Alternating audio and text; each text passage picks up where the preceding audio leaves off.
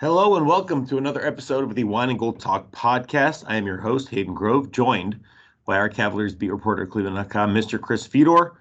And I am coming to you live today from the visiting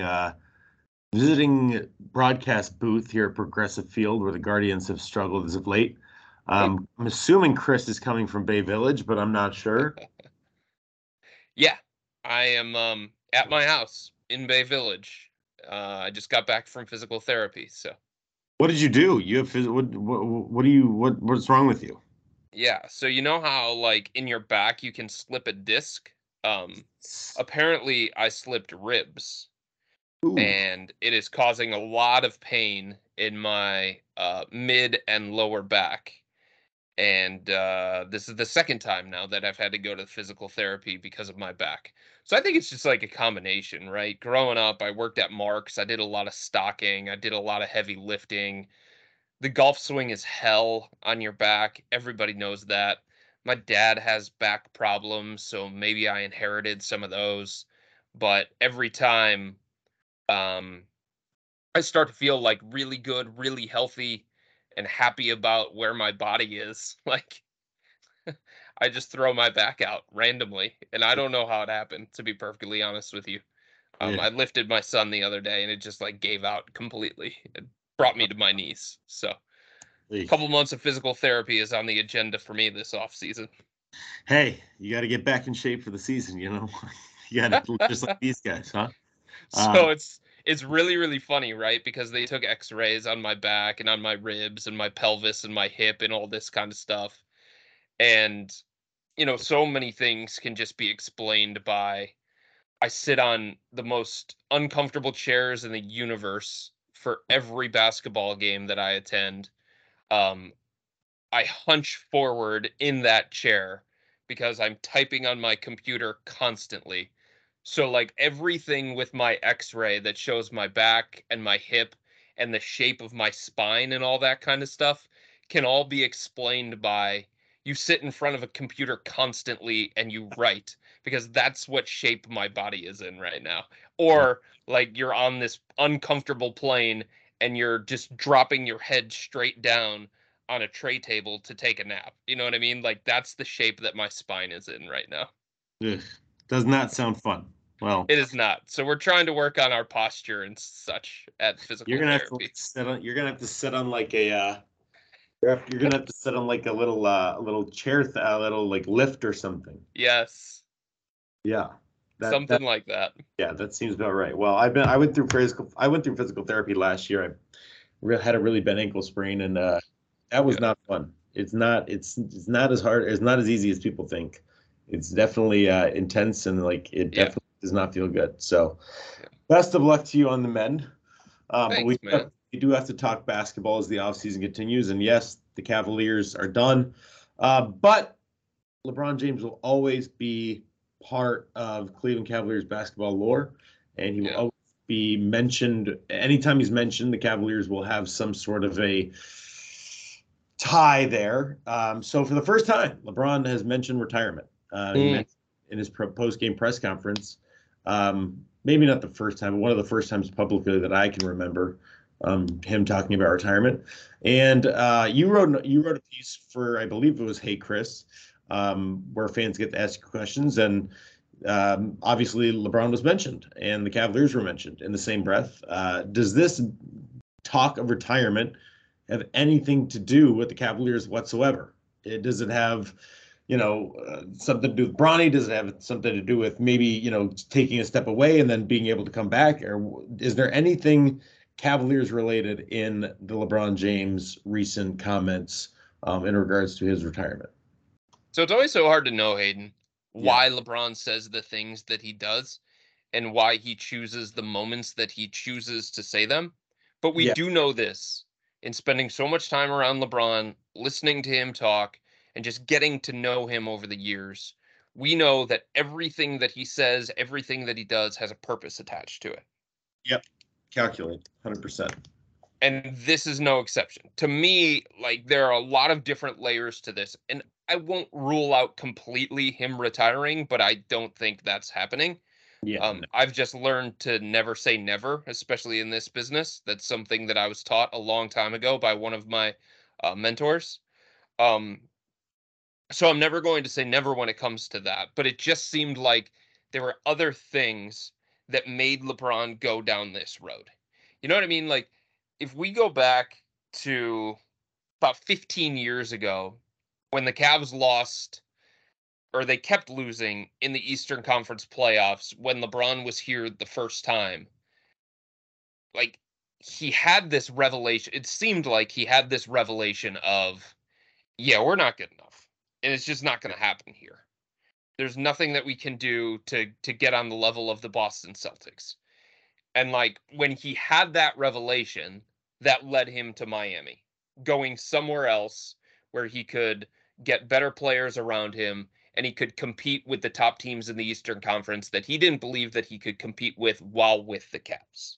Yeah. And I just felt very, very similar listening to him talk the other night against the Lakers. He saw firsthand the team that is going to be standing in his way consistently in the Western Conference. At least the belief is that they're going to be standing in his way for a number of years in the Western Conference. Denver is the best team in the West. They are the most complete team in the West. They are the number one team in the West. And they've got two-time MVP Nikola Jokic and Jamal Murray. And those two guys together create offensive magic. And I think LeBron got an up-close view of what he's going to have to go up against to chase championships with the Lakers out west. And he was just like, we're not good enough. We need help. Yeah. I need better players around me. So I think that was part of why he went down that road, to put pressure on the Lakers front office and basically say, like, yeah, I've got a lot to think about when it comes to my playing future. And retirement is in the cards. You want me to play with the Lakers again? You want me to avoid retirement? Give me a reason. Show me what you're going to do with this roster to make it so that I can better compete here in this organization against that team that just swept us out of the conference finals. I think that was part of it. Yeah. The other part of it was that was the first time before the NBA finals, Hayden, that a LeBron-led team got swept out of the playoffs. And he wanted an opportunity quickly to change any kind of conversation of that. Yeah. And how can he change the conversation from the Lakers getting swept? How can he change the conversation from Nikola Jokic being otherworldly and outplaying everybody in that series? Well, he can say, I don't know what my future holds. I may or may not retire, essentially, is what he said. Everyone's going to talk about LeBron's future when he brings up his future. And they're not going to talk about the Nuggets. They're not going to talk about the Lakers getting swept. They're not going to talk about the greatness of Nikola Jokic. They're going to talk about LeBron's future, right? So that was a way for him to shift the conversation away from the Lakers getting swept and back to something different related to the Lakers and related to LeBron. It keeps the conversation about him, but it's in a different way than talking about him getting swept. Oh yeah. And I think the other thing is, in some ways, I think he was sending a little bit of a message um, to like anybody else around the NBA that may want to play alongside him. Kyrie Irving, hint, hint, hint, Yeah. as Right. one example. Like, hey, you're a free agent. You might get one more shot to play with me. Come here, because I don't know how much longer I'm going to be around. That's where my mind went initially. Where did your mind go? Right to the exact same place. I mean, yeah. Yeah. My first thought, what I tweeted right after the game, and I did a poor job of, well, I At said, least you can admit it. oh yeah, I mean, of course, I said LeBron James 2010 vibes from LeBron, and immediately was hit with he just scored 40, 10, and 9. My point in tweeting that was the 2010 vibes when LeBron walked off the court. Yes, he ripped his jersey off. He didn't do that here in LA, Yeah. but it had a very similar feel to it as LeBron walked off the court um, after the Lakers got swept. Like something needs to change. Either my team needs to change or the players around me need to change. So that was the vibe I got. LeBron was like, Hmm. okay, I can't do anything else with this. Like, yes, I didn't play my best fourth quarter, but I mean, I had no help. D'Angelo Russell disappeared. Anthony Right. Davis kind of up and down. I need help, and I think that's exactly the vibe that I got. So yeah, I think that was part of it. You know, if you guys don't improve, I'm going to retire. That's kind of like a threat. And he's always able to control the narrative, which he's a master at. So Yeah. I completely agree with that. There was a proponent that something he said something about Bronny too. That was like, Yeah. he said like that's my dream. It doesn't mean it's his. Like I don't Yeah. know if That was, yep, taking a couple weeks ago. taking pressure off of Bronny or something. There something along those lines. But anyways, I don't know that. But that yes, my first thought was exactly what you said. They need to improve, or he's going to end up moving elsewhere. And you know, I think it was kind of a maybe not a shot at Rob Pelinka, but like a fire under Rob Pelinka's butt to get this thing better because you know they had to scratch. I mean, the team that you saw in the conference finals was not the team they started the season with, and they got better, but still wasn't enough. So, you know, Right. Kyrie has been at these games. I think that there is a real desire for Kyrie to come back and play with LeBron, and I think it would be a great fit. And you know, maybe they could find a way to make it work. I felt like it was a power play Yeah, completely. And look, LeBron has the kind of power that few players in the NBA possess, and it's his right to use it the way that he sees fit. yeah, Um, and I just think the way that he played this year, Hayden, he was third team All NBA. Um, he in in in this series against the Nuggets, like, he was basically flirting with a triple double every single night. yeah, Um, in the final game of the Western Conference Finals, the fourth and final game, he had a near 40-point triple double.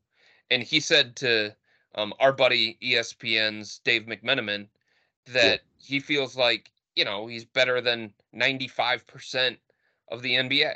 And he's right about that. So when he's playing at this kind of level, I think it would be hard for him to walk away because Yeah. I think he looks at it saying, I still have more that I can accomplish. It's just that what's around me right now is not going to allow me to reach those particular goals. Right. And I think the thing too is that LeBron has a standard for himself. He has a standard for the people around him. Right. And if that standard's not being met, then he is going to, you know, do something about it. So, Right. yeah, I thought it was a complete power play as well. And yeah, and I think he's exactly right. You know, to what he said to Dave. You know, he's still got it. I mean, you know, people Yep. are saying, oh, that he's, you know, 20 years in, he's not the same player. I mean, no, he's not. He's not. He's not. He's not. But he is still a damn good basketball player, Yes. and still a guy that needs to have, you know, that needs to be reckoned with, and you know, led this team to a Western Conference Finals when it certainly did not appear in any way, shape, or form that they were going to get there. Yeah. So, you know, beating Golden State, had a really nice season, and I think he wants to, when he ends his career, he wants to give himself chances to win one more ring. So I don't blame him at all. That's all Um, he plays for. That's all he yeah, plays for. right, Championships. right, And here's the thing too, if you think about it, part of the reason why he came back to Cleveland is because he saw a path for him to groom Kyrie into the next alpha, yeah, right? And then there was going to be a seamless transition as LeBron's career started to tail off, that he wasn't going to have to be like the guy. yeah, Um, and that was the same thinking when he got to Los Angeles and the Lakers acquired Anthony Davis. Like, yeah, eventually there was supposed to be a situation where AD, it's your team. AD, you're the best player. AD, you're the one that carries us throughout the course of the regular season. AD, you're the one who's going toe to toe with Nikola Jokic and some of these other guys in the Western Conference. And I just wonder if LeBron even looks at the situation with AD and says, that's not the running mate that I envisioned. that's not the guy that I can quote unquote pass the torch to or take a step back in favor of because he just doesn't show up consistently enough for that to be the case. Like, I I think don't think LeBron thought going to Los Angeles that here in year 20, here at 38 years old, he was going to have to play at the level that he played at in game 4 against the Nuggets just for his team to compete. And I think it's hard for him to look at game 4 and say, I nearly had a 40-point triple double. Like, that's about as best as I can do at this stage of my career. Year 20, 38 years old, playing on a busted foot. That's about as good as I can do. That's about as good as the Lakers can expect from me. And that wasn't good enough? How was that not good enough? Like, AD, where were you? Like, D'Angelo, where were you? And yeah, all these other things. You know what I mean? And I yeah. think those are the moments where LeBron starts looking for an exit strategy or a time to make a power play. When he feels like his best isn't good enough and he needs better around him. I'm gonna say something that I did. This is gonna be something that I never envisioned would come out of my mouth.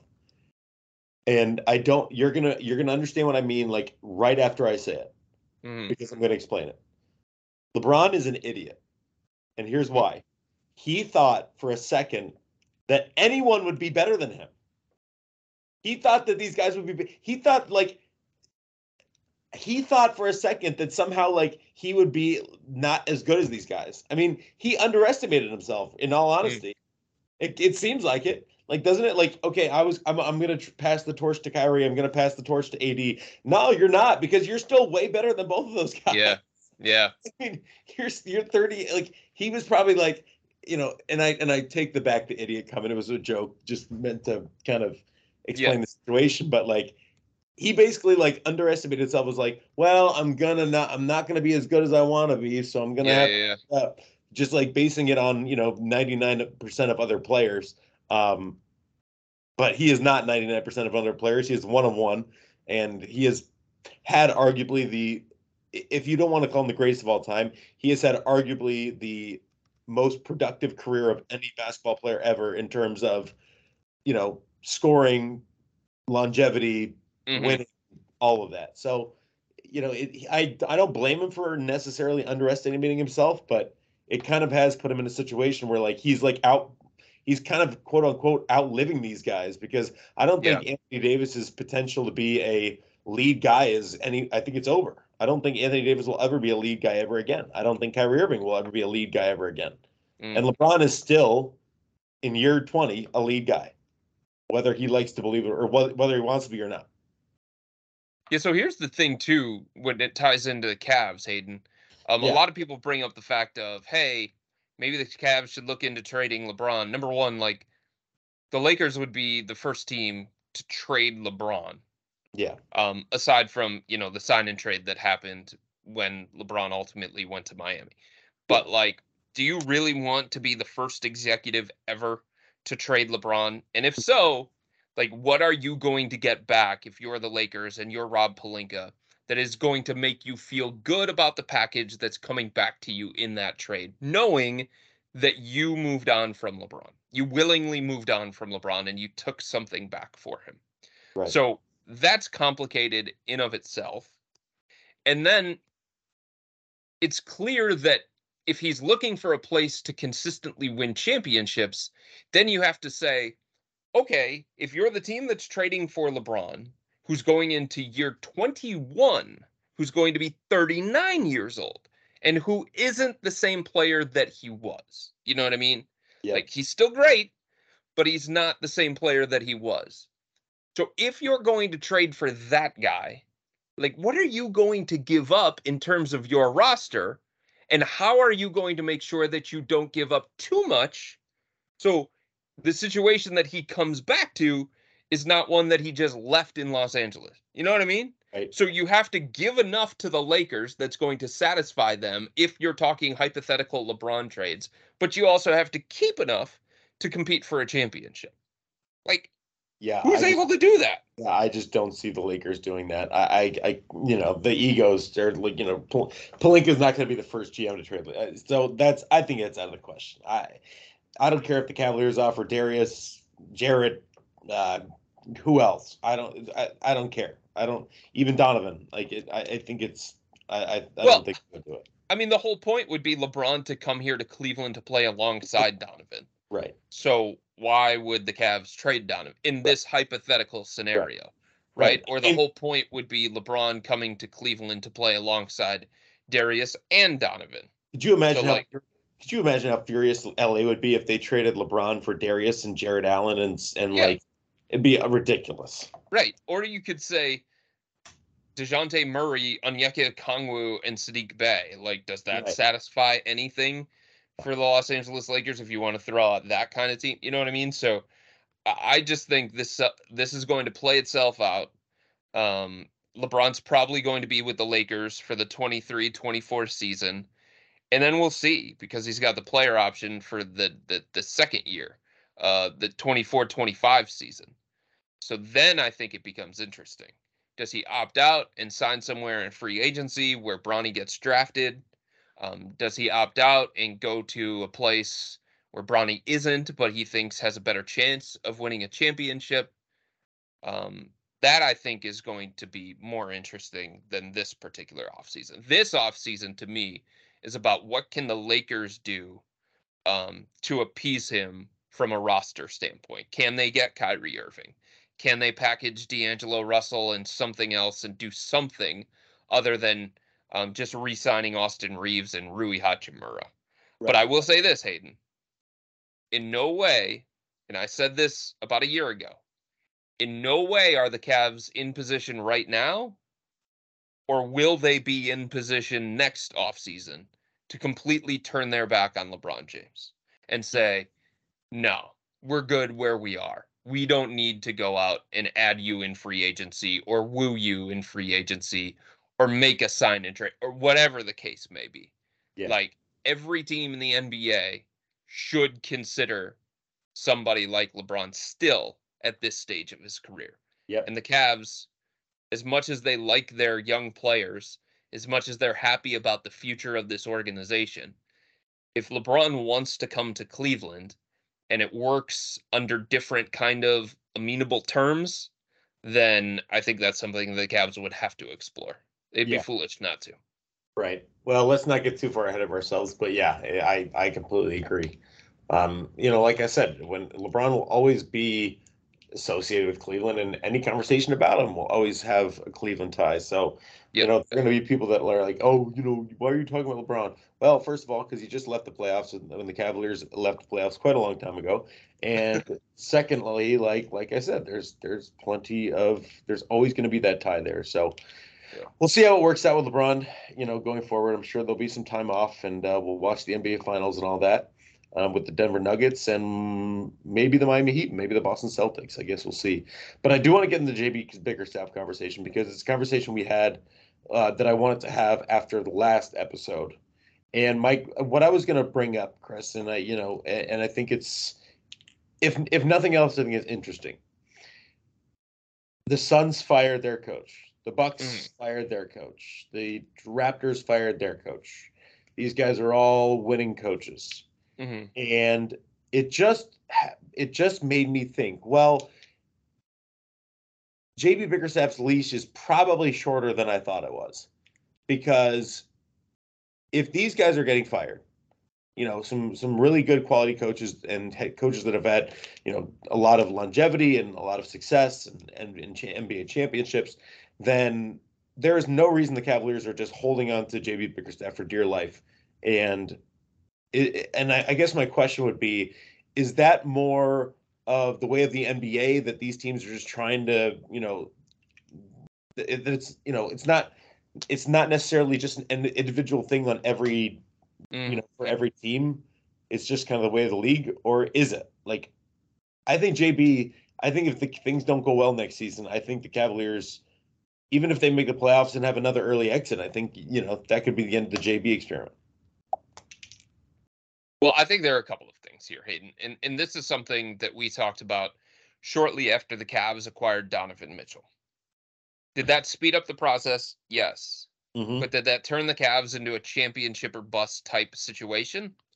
No, because of the ages of their core players, because of the inexperience of their core players, because of the inexperience of their head coach, and because of the contract situations of all of their players. Like Kobe Altman said it, and I hate to borrow a phrase from him because fans don't always love when Kobe says this, but I think it's logical in the situation that the Cavs are in, given all those things that we just talked about. There is a pathway or a runway for this group to continue to grow together. Yep. Learn from their failures, learn from what happened in the playoff series against the Knicks, and gain things from those and be better because of those. You know what I mean? Like when things weren't going the way that the Nuggets wanted them to go a couple of years ago, they didn't sit there panic and say, well, this doesn't work with Jokic and Murray. We got to get rid of one of them, right? Or, well, this isn't working with Michael Malone and he's showing flaws in the playoffs, so we got to get rid of him. You know what I'm saying? Yep. Like there is merit to the Cavs believing staying the course is the best path. And I think the thing that too many people got caught up with when it came to Donovan was that for some reason they considered trading for Donovan Mitchell an all-in move and the Cavs sacrificing everything for one season. But it wasn't that. It was never that. The trade for Donovan Mitchell wasn't solely about the 22-23 season. It was about 22 and 23. Taking that next step as an organization, becoming a playoff team, getting that playoff experience that they needed. But it was about 2022, 2023, and then 23-24 and 24-25. You know what I mean? Yeah. Like it wasn't just 1 year of Donovan Mitchell. And if it was something where the Cavs got bounced out of the playoffs, we've got to make all these changes as an organization. Like their clock was never ticking at the same rate as Milwaukee and Boston and Philadelphia and Phoenix and some of these other teams that you brought up. I'm gonna And throw. I don't think they can start treating it that way. I am gonna throw a button there, though. Okay.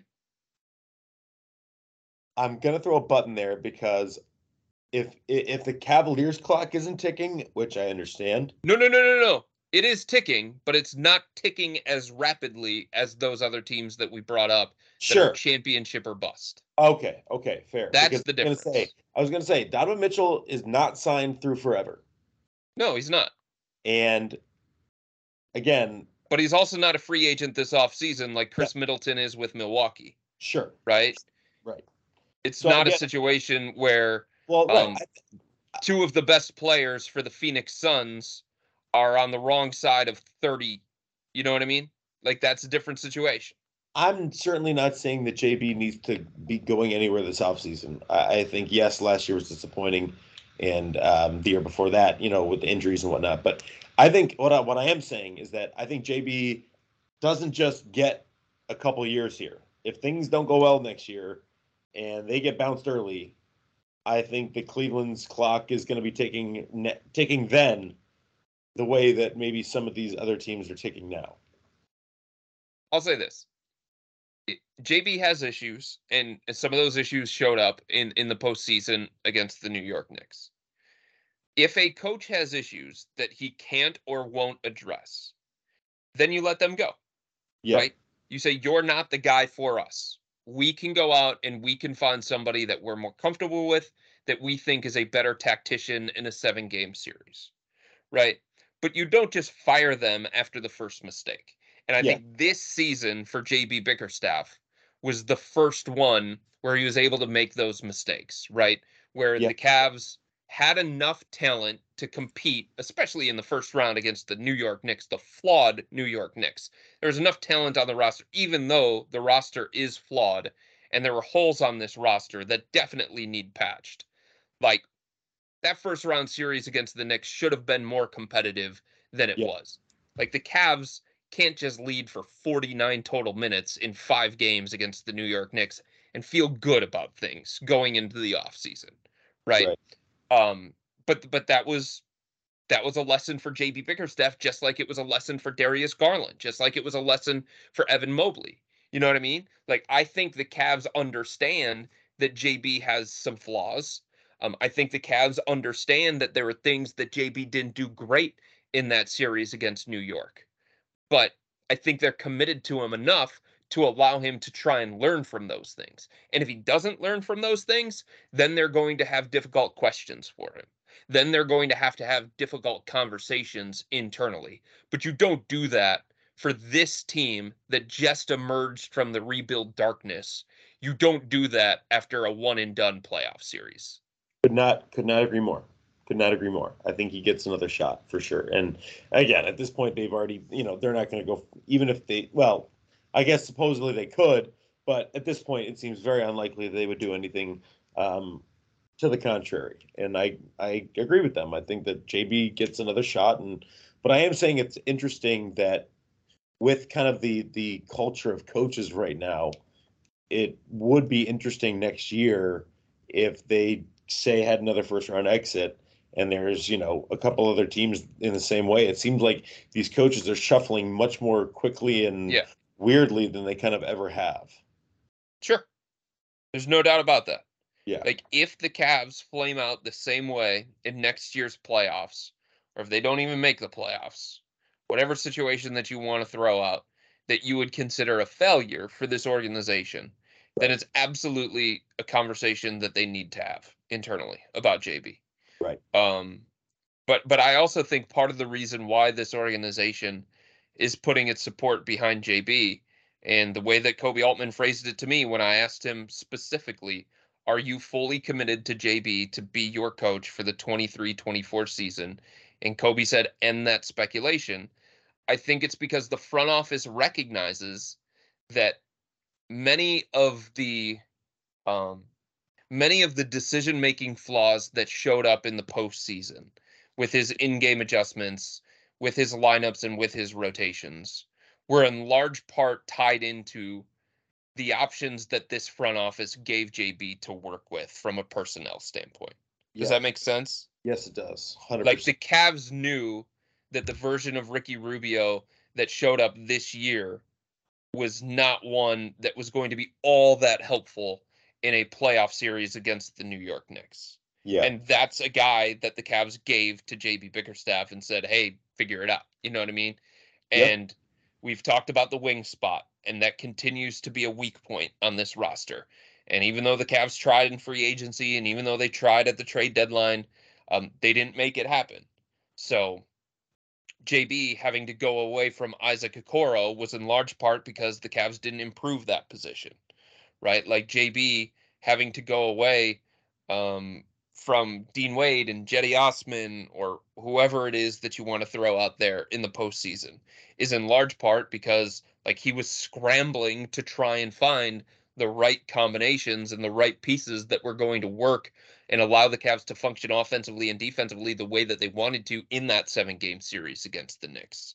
Right. But all of the pieces that he was trying to fit in there were all flawed, and I think the front office recognizes that. Yeah, and that's what we talked about in the last episode, a lot of the flaws and a lot of how they want to address them. The last thing I want to hit on before we go is you mentioned Jarrett Allen and having a little bit of in-depth conversation about Jarrett Allen. What exactly about Jarrett Allen? I mean, I've told my friends and I've told people and I have told people I think that I really think and I think Jarrett's a really good guy, a wonderful guy, and I'm not and I as a mental health advocate and somebody that I really hate to be so critical because I know how hard these guys work. I know how hard they try. But I really do believe that that was one of the most pitiful performances I'd ever seen by an NBA player in a playoff series of his caliber. And I'm not saying that that's like grounds for dismissal. I'm not saying, but like pretty much all the goodwill that Jarrett Allen as a basketball player had with me is kind of gone. And that's just my personal opinion. But how does he get, like, in my estimation, it's going to be hard for him to get better Like he is who he is, and he's a good player. There's no doubt. But like, how does he get any better? He's not going to be a guy that's going to be able to knock down, 3-point shots unless he bulks up. He's not going to be able to, be more physical in a playoff series. So I guess my point is that like with Jarrett, I kind of feel bad for him because there's such a ceiling. It seems like. Well, in what way do you think he needs to get better? I mean, I guess in certain matchups, like I said, in certain matchups, he's just not going to he can't get better. You know what I mean? Like, he's never going to be Joel Embiid. He's never going to be that size. He's never going to be like a Jokic. Like, I think the way that he gets better is just add weight and add tenacity. But like, can you do that? I don't know. Okay, but how many guys are out there that are going to be Embiid? How many guys out there are going to be Anthony Davis? How many guys out there are going to be Jokic? Like, that's a conversation that I've had with a lot of different people recently, Hayden, is you can't have a star player at every single position in your starting five. You can't have a star player 1 to 8 in today's NBA. Yes, but Chris, I guess my point would be is that he made Mitchell Robinson look like a star player. No, he didn't. It wasn't just him. It was the Cavs' strategy that played a lot into why Mitchell Robinson got the offensive rebounds that he got. If the Cavs don't trap Jalen Brunson as much as they did in that series against the Knicks, then Jarrett is not scrambling around. Then the Cavs aren't scrambling around on defense, and they're not out of position to get those offensive rebounds. Like, honestly, if you pulled up the clips of the Knicks' offensive rebounds throughout the course of that series and just focused only on them getting those offensive rebounds, you will see that very few of them were Jarrett Allen losing a one-on-one battle with Mitchell Robinson. You will see that. And you will see very few of them were Evan Mobley losing a one-on-one battle with Julius Randle or Mitchell Robinson. Like, yes, part of it was Jarrett needs to be more physical. And he mentioned it in his end of season wrap up. Like, I got to get stronger. I'm going to focus on getting in the weight room. And Evan Mobley said the same thing. But like, to put that all, or put a large part of that on Jarrett, even though he did it himself, I think is missing the point of the why of that particular series. Sure. And I understand, that the you're right. Like, you know how hard it is the way that to box somebody out from behind him? Like, Jarrett Allen, on many of those occasions when the Knicks were on offense, was playing behind Mitchell Robinson because he was the guy who was out on the perimeter trying to pester Jalen Brunson in a trapping situation. Yeah, I think so how's he supposed to get a rebound from behind Mitchell Robinson? Right. Well, again, I think part of it was the strategy in the situation, but I do think part of it was was the physicality of it, was the strength of it. And again, I think my fear, Chris, is that Jarrett Allen is just a regular season player. And I know last year was, he had the injured thumb and he wasn't able to go, and I get that. And he was a big part of what they do. But also, again, regardless of you look at the offensive rebound numbers, those could be brought back to both, but even the offensive numbers, even like some of the other things, it was just like he was a persona non grata for most of the series. And yes, that was partially because of the Knicks, but also you look at the Eastern Conference, there's some great bigs, there's some really good players that are going to be, if you're looking to win a championship, Jarrett's going to have to find a way to be more effective. So I don't know. I think it's going to take a while for the bad taste to get out of my mouth in terms of Jarrett. But I'm not. I think part of me believes that he could be fine going into next year and could get better. But also, like, there's a thought that says, well, if they can't acquire that 3-and-D guy or that shooting guy that they want at the 3, then he's an option. I think this is the thing that we all have to look at when it comes to Jarrett, Hayden, is what is he asked to do within the offense? What is he asked to do within the defense? And if you look at that and then you come to a conclusion that you can find somebody for cheaper or somebody else that can do those things at a high enough level as Jarrett, then okay, I'll listen to that conversation. Because I think the way that the Cavs have to view this offseason is it's an if-then statement. Yeah. So if they can go out in free agency, or they can go out and acquire somebody via sign and trade that can fill that 3-and-D spot for them, that is good enough to be a starter quality wing. If they can do that, then that answers many of their questions.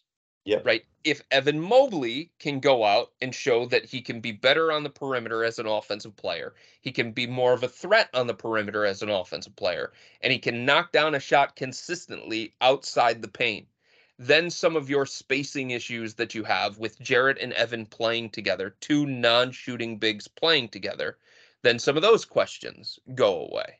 Yep. But like if the Cavs can't go out and sign somebody in free agency to be that starter quality wing, and their only path to getting that kind of player is by using Jarrett Allen as a component of a bigger trade, then that's something that they have to explore. So it's basically what they already have, but the addition of somebody in free agency with the mid-level exception to be that starter quality wing, or it's get that starter quality wing by using Jarrett Allen and then use the mid-level exception to get Jarrett Allen's replacement, whether it be Mason Plumlee, whether it be Bismack Biyombo, that kind of guy who is just going to do enough at the position that Jarrett does. And then you upgrade the other position that you need to upgrade by using Jarrett. And then that makes you a better team. Like, to me, that's the conversation. Yeah, it certainly is an if-then conversation. There's no doubt. Definitely an if-then conversation. Again, I don't think they just get rid of Jarrett Allen no, I don't think that at all. I think that, if a situation presents itself, I think all of a sudden Jarrett's become expendable. And that really wasn't the case in the last couple of years, especially coming off of an all-star season. So it's just interesting. It's interesting to see that kind of happen. And again, it's also the other thing that you have to ask yourself, Hayden, do you believe that Evan Mobley can play full-time 5? Right now, at this stage of his career, do you believe that he can play full-time 5? Well, absolutely not, no. Okay. So you need somebody like Jarrett. Right? Yes, yeah. And I don't think you can lose sight of the fact that since the Cavs acquired Jarrett Allen and teamed him with Evan Mobley, they have been consistently a top 5 defense. And you have to ask yourself, if we move on from Jarrett Allen, and it's only one of those 2 7-footers, how different is our defense? And do we lose too much on the defensive end of the floor? And then you also have to say, well, Jarrett is one of the top 20 players consistently in the NBA in screen assists. So we know how important it is for Jarrett to be out there to create opportunities for Donovan Mitchell and Darius Garland. We can't lose sight of the fact that he is better at that right now at this stage of his career than Evan Mobley is at this stage of his career. So if we lose Jarrett Allen because we want a different upgrade,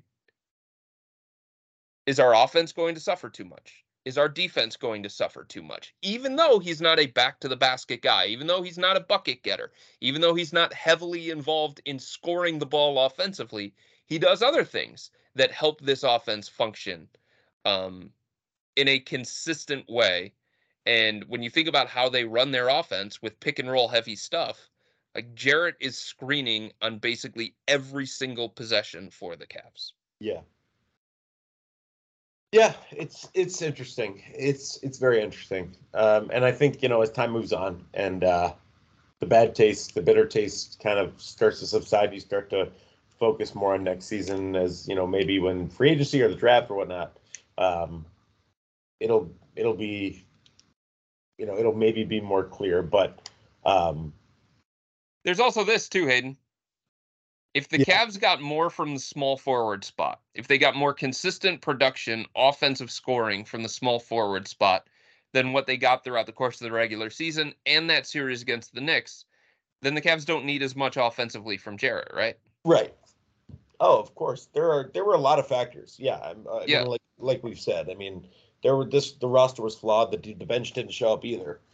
So to put it all on Jarrett is bad. It seemed like he really took the brunt of the spotlight, and the issues that Cleveland had kind of just fell on him circumstantially. You know what it kind of reminds me of, sort of? If you think about the Cavs' Big Three era, the 4 straight years of the NBA Finals, like, who was the one guy that took the brunt of everything? It was Kevin Love. Yeah, Kevin. Yeah. Because, I mean, you weren't going to do it with LeBron and you weren't going to do it with Kyrie. Like, Kevin was always viewed as the most expendable component of that Big Three, And even though that wasn't true. No. And That's how he left was until this viewed. year. Yeah. And it's always easy to point the finger at that kind of guy. And with Jarrett, like, based on the core that the Cavs are building here, he is viewed as the most expendable piece of that core. It's not Donovan Mitchell. It's not Darius Garland. It's certainly not Evan Mobley, the guy that the Cavs believe in the most, right? So the most quote unquote expendable piece of that core is Jarrett. The one who is easiest to pick on is Jarrett. Yeah, no, that's very, very true. It certainly is Jarrett, and that's why I kind of said I feel bad. But yeah, it was just the good news for Jarrett is that Kevin stayed up until now this year. Was the subject of a ton of trade rumors and a ton of this and that, and got a lot of flack, but made his way through. So Jarrett certainly can avenge this if Kobe Allman doesn't find an opportunity to otherwise better this team. And, it's not over for Jarrett Allen in any way, shape, or form. I did want to, Kevin Love is just a game away from the NBA Finals. So don't do this to yourself. Can I bring up a stat for you? Because I knew you were going to bring up Kevin Love. No, I didn't. I knew it. I knew it. I was ready for this. You told me last time not to do it, so I was going to do it. I did do it jokingly. No, I don't want to talk. You can tell me a bad stat. That's fine. But I don't want to talk about it because we've talked about it at length. 10, 11, 12, 13, 14, 15. Okay, 15 players have played for the Miami Heat so far in this postseason. 15, right? Yep. Mm-hmm. There are 4 with a worse plus minus. Only 4 for Miami with a worse plus minus than Kevin Love. There you go. You want to know who those 4 are? Yeah, sure. Victor Oladipo, Nikola Jovic, Udonis Haslem, and Omer Yurtseven. That's it. Everybody else for the Heat has been better than Kevin Love. Or they've been a better team with those guys on the floor as opposed to Kevin Love. I'm just saying. Yeah, no, I mean, you're right. For sure. They're plus 98 with Caleb Martin on the court. They're plus 1 with Kevin on the court. Well, they're plus 59 with Bam Adebayo on the court. They're plus 1 with Kevin on the court. Well, we can still watch future Cavalier Max Strus as he plays for the Miami Heat. Do you think that? I mean, it's pretty. The statistics would very much favor the Miami Heat to get to the NBA Finals, but is there any chance that Boston comes back? Absolutely. Yes. For sure. 2 of the 3 games are in Boston. We can start there. And the other thing is, Boston throughout the course of the regular season, and I know regular season playoffs completely different, but Boston proved itself to be the better team. And I still think they are the better team. So this is a situation where, to me, the better team is trailing in the series, but the better team also has 2 of the next 3 at home and some things going on its side. So I would not rule it out completely. of Boston finding a way to come back. It's hard to bet against Jimmy Butler, obviously, and Eric Spoelstra, and the way that the Heat have played in this series, especially the way that they've shot the ball in this series. But the version of the Celtics that we saw tear up the Eastern Conference in the regular season, and the version of the Celtics that we saw beat the 76ers in the Eastern Conference semifinals, we haven't seen that as much against Miami, and Miami deserves credit for that. But I think that team still exists, and they only have to find it 3 more times. Yeah. I mean, I think if any team were to do it, it could be the Celtics team. I mean, against the Miami team that, although Jimmy Butler, man, I mean, he's just been on another level. I don't know if he's going to let that happen. Like, hard to see it. Yeah, I mean, Jimmy just been insane. Like, best player in this postseason by far. Well, not by far. I think Jokic is right there, but yeah, unbelievable what Jimmy Butler's been able to do. And by the way, Nikola, and you said it, and I said I'd rather Nikola Jokic make me look dumb. He certainly did, and I will take that. He was unbelievable. You said Lakers in 4. I did. I jokingly did. Yes, I wasn't. I was thinking Lakers in 6, 7. Lakers in 4 years, maybe. Yeah, exactly. No, Nikola. I mean, when I don't think I've ever been like. I mean, I don't think I've ever seen anything like him taking that. It was LeBron. It was the step back 3 over Anthony Davis. It was unbelievable. And just the entire Lakers crowd was like, well, I mean, what are we going to do? Yeah, exactly. I mean, you sometimes, and LeBron said it, you just have to tip your cap. And Nikola Jokic, man, that guy is unbelievable. I mean, that's a unicorn. I mean, we talk about unicorns. Maybe, we talk about what Evan Mobley can be. I mean, being Nikola Jokic would be pretty damn good if he could figure out a way to be like that. Good God. Yeah. Because Nikola's not like Embiid. He's kind of his own thing. Oh, yeah. I mean, nobody at the position plays the position like Jokic does. No. He's doing things, Hayden, that only Wilt has done in the history of the game. It's unbelievable to think about that. Yeah. Well, we will continue to watch. That is for certain. In the meantime, from here at Progressive Field, it just seems like Cleveland is having a rough go of it over the last couple months. Guardians 21-28. Cavs get bounced in a disappointing series. OTA start today, so we need some good vibes going, Chris. I don't know. We need your back to heel. We need something out here. I'll say this, Hayden. Just because guys have bad playoff series, it doesn't mean that they're bad players, and it doesn't mean that they're always going to have bad playoff series moving forward. You know what I mean? Yeah. So look at I was pulling up this stat the other day for a story that I'm working on. In the 2020-2021 playoffs, and we all know how great Jimmy Butler is in the playoffs, right? Yeah. He's earned this nickname, Playoff Jimmy. He's been insane.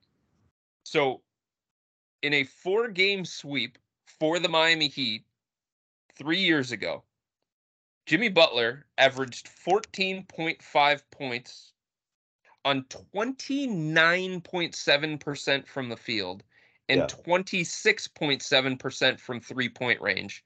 Yeah. And the Miami Heat were outscored on average by 21.5 points with Jimmy Butler on the court in that series. Good God. That's Jimmy Butler, right? That's the guy that we're talking about is playoff Jimmy. Yeah. So even the best struggle at times in the postseason. And it's just about learning from those things, figuring it out, and being better because of it. Right. You're right. And that's all they can do going forward. They have to, as much as it stinks, they have to take it as a lesson and be better. I mean, in that series against Milwaukee, Jimmy Butler, total points, he was outscored from a total points perspective by Bryn Forbes. Oof. And look at him now. Yeah, look at him now. Everyone's talking about how clutch he is and how he's this great playoff performer because he has been since then. Yeah, no. But it wasn't always that way. No, he definitely has been since then. All right, Chris, we've gone about an hour. Appreciate you joining us. Time to get going from here, Progressive Field, before I get locked in. That would be We will hilarious. talk soon. Yeah, no, it would not be hilarious. I would be very upset. No, I'm just kidding. I'd find a way out. I think Brenda got stuck in here the other day. That's Great. not surprising. All right, thank you everybody for listening. Appreciate you everybody for listening. Thank you. Go check out Chris's Subtext $14.99 $3.99 14-day free trial. Go to cleveland.com/Cavs, click the blue banner at the top of the page, or if you're viewing this on cleveland.com, it'll be right on the page that we publish. So be sure to check it out. In the meantime, continue to watch the NBA Finals, and we will talk to you soon. Thanks so much. Take care.